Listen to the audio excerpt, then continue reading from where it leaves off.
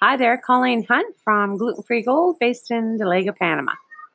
And today is a long day, man. I found out last week we're out of graham cracker crumbs. And um, it's not profitable to buy gluten-free graham crackers. So for as long as I can remember, I've been making them from scratch, which requires me to make the dough. It has to sit for at least 5 or 6 hours, roll it out, bake it, and then go through the arduous task of grinding it down to crumbs. And it's usually almost 3 hours to do it, due to the fact that I make a 7.5 times batch every time because I remember how much work it is the last time. But I usually get about 5 pounds, at least 5 pounds of crumbs, which lasts me for another 3 or 4 months in the freezer. So that's what I'm doing today. So I decided to do the baking. They're cooling now, and tomorrow I'll do the crumbs. The masking today in the hot afternoon heat, it's not working for me whatsoever. So choices. I want to talk about choices. Last night, Mom and I, it was the heat of the day had died off. The wind was picking up. We were sitting on the front patio, and we were talking about choices of what our future holds.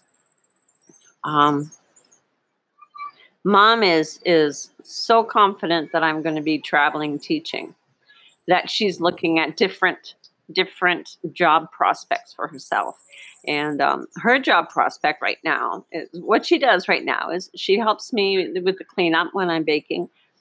And then she goes and she sells at the market because she does an excellent job of it.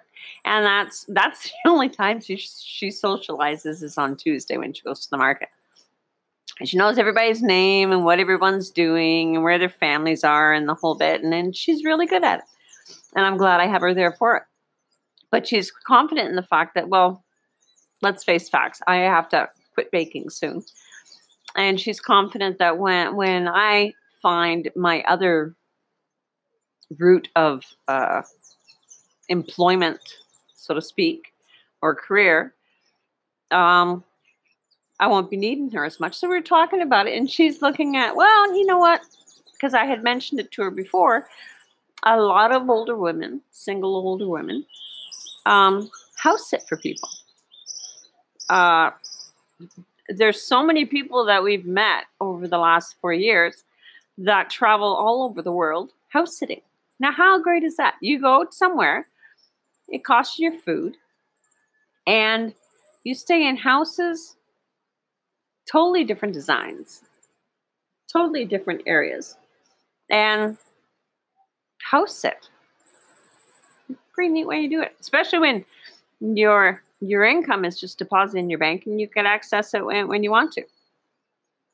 But we were also talking about other choices. We were talking about how when we lived in downtown Boquete, it's a great place to live when you first come to Boquete. You get a feel for the place. You get, we lived a block from the square. So you knew what was going on. They always had stuff going on during the week. They had that stuff on during the week, and that we never hear of. Even when we were living in Alto Boquete, you wouldn't hear about it. There was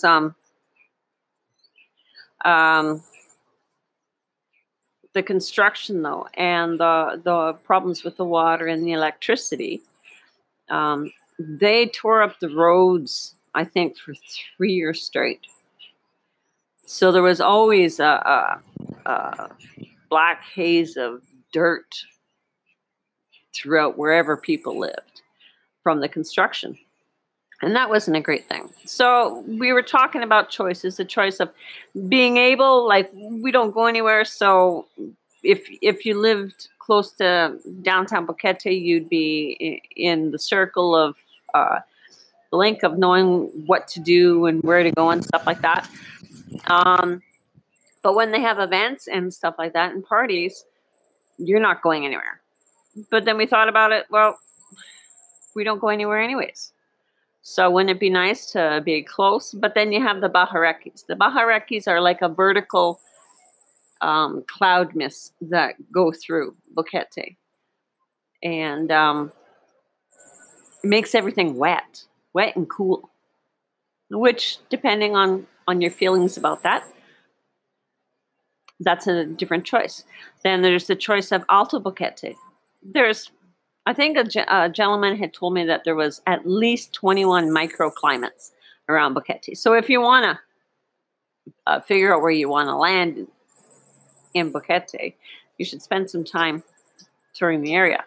But in Alto Boquete, we liked that as well. We were close to downtown, but we had the winds, which was nice. And you didn't have the bajareques.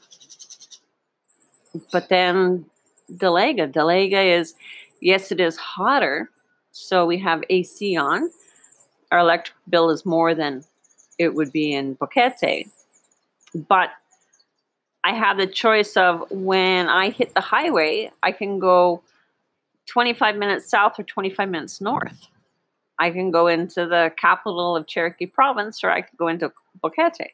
So depending on what I need to do, I have a choice. But also, I'm 40 minutes from a lounge chair at one of the resorts, enjoying the sun and the pool. So there's so many choices, there is. And then we thought, well, maybe we won't be here in Panama. If I can't bake and I have to make another income, where can I do it? Well, if it's online, anywhere in the world. Just because I'm approaching 60 doesn't mean I have to stay put. As long as I go back and visit my grandkids, as long as my kids could get a hold of me on Facebook, Messenger, or WhatsApp, as long as that is satisfied in my life, who's to say I am not going to go to Italy for 3-4 months out of the year, or go to France to visit for a month, or like, there's so many places. It's just a choice. I chose to come here. When my husband and I split up in 2015, it was just January 2015, he announced we were getting a divorce. And I was looking around the Edmonton area I was doing farmers markets at the time, and I was looking around the Edmonton area for a commercial space to amp up my production, which would include a small area for me to live. Because it doesn't make sense for me not to be close to where I work. And fortunately, prices were through the roof. I had approval of a $500,000 loan, and I had my divorce settlement, and I couldn't find anything that would satisfy my needs for less than $900,000, because it was at the very peak of real estate in Edmonton, and I am glad it was at the peak. Otherwise, I would be probably dead from working myself to the ground, because at the time I was working myself into the ground. So I had made a choice to come here. No one held a gun to my head or anything like that. And I thought, you know what? Let's go for a little bit of venture. all I've done all my life is work. So I chose to do something totally different. And when I make choices, I'll think about it and I'll make the choice in my head. And then I will research all areas of that choice that I'm trying to decide. Before I say it verbally, before someone hears it, I will entertain all avenues with that choice. Meaning I will look at the good, I will look at the bad, I will look at is the right thing to do, is it a rash thing to do? But I never look at the choice as though, what will people think? Because I'm way past that. Way past that, what people think. There's always going to be someone that isn't in agreement, and I can't choose to run my life according to what people want. So I decided to come down here. I made the choice. I researched the heck out of it. And when I came down, and I knew when I made the choice that I would have to make it as difficult as possible for me to change my mind and come back to Canada. Because I know from experience that if something is too difficult, I'll give up. And this seemed like something that was too important to give up on. So I had sold everything that I had collected throughout my entire life. I dropped a couple bins off to my daughter. I dropped 2 or 3 bins off to my sister. She had the company paperwork. I left them my truck to sell. And I destroyed every tie that I had available that would make it easy for me to come back. And it's a good thing. It's a really good thing. Because in the first 2 months, it was the most difficult thing I had ever done in my life. I am not a backpacker. I am not a person that should be backpacking. I do not like my life being in one bag on my back. And I had 2 bags. I had the front one for travel, easy access, and then I had the back one. I snore when I sleep, so it wasn't. I wasn't widely received in the hostels that I stayed at, and I was at least 35 to 40 years older than everyone else there. But it was an experience. It was an experience that I never thought I would have. And it was an experience on finding out how strong I was. And then when I chose to stay in Boquete, I knew all along from January of that year in 2015 that that's where it was going to go.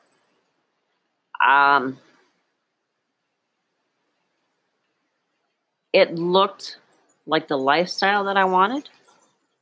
And when you come here, you have to choose to accept the culture. That's another choice. You have to choose that just because they did things one way from where you came from doesn't mean that they have to do it that way here. Because if you want it that way, you should just stay where you came from, I guess. I came here to try and experience a different life, and I am. It's a slower, laid-back life that has manners, that has culture, that has a way of doing things that are long gone back in North America. For the first 6 months, we used to catch the bus all the time, and it's so neat that when you get on a bus or when you go in a room, You say buenos dias, good morning, and buenas tardes, good afternoon. And everybody answers back. It's like when you start a business conversation, you do not start right away into the conversation. What you do is you ask how the person is, ask their family is, ask what they've been doing. You go through a conversation. You pull back, you slow down, you treat each other nicer instead of as a number to get through to the next number, of your life. I love going back home to Canada, but I love it more when I come back home here. To be able to listen to the birds when I'm working in the office in the morning, or watching the birds and the trees, palm trees blowing in the back patio when we're feeding the birds, or like this afternoon. It's a beautiful day with the wind blowing through the house. Choices I made. When I make a choice, I stick to that choice. The only time that I have changed my mind on my choices that I've made is when I've experienced an event concerning that choice that says, if you continue this way, you're going to die. And that's when I've changed my choices. But otherwise, choices are to be made, followed through, experienced. But if it gets to the point that it affects your health, affects your lifestyle in a seriously negative way, then you have to make the choice to change it again. And I came down here with the choice to bake gluten-free. And without having any control of that choice has been taken away from me. It's something that I am very, very good at. It's something that I can easily teach other people to be very good at.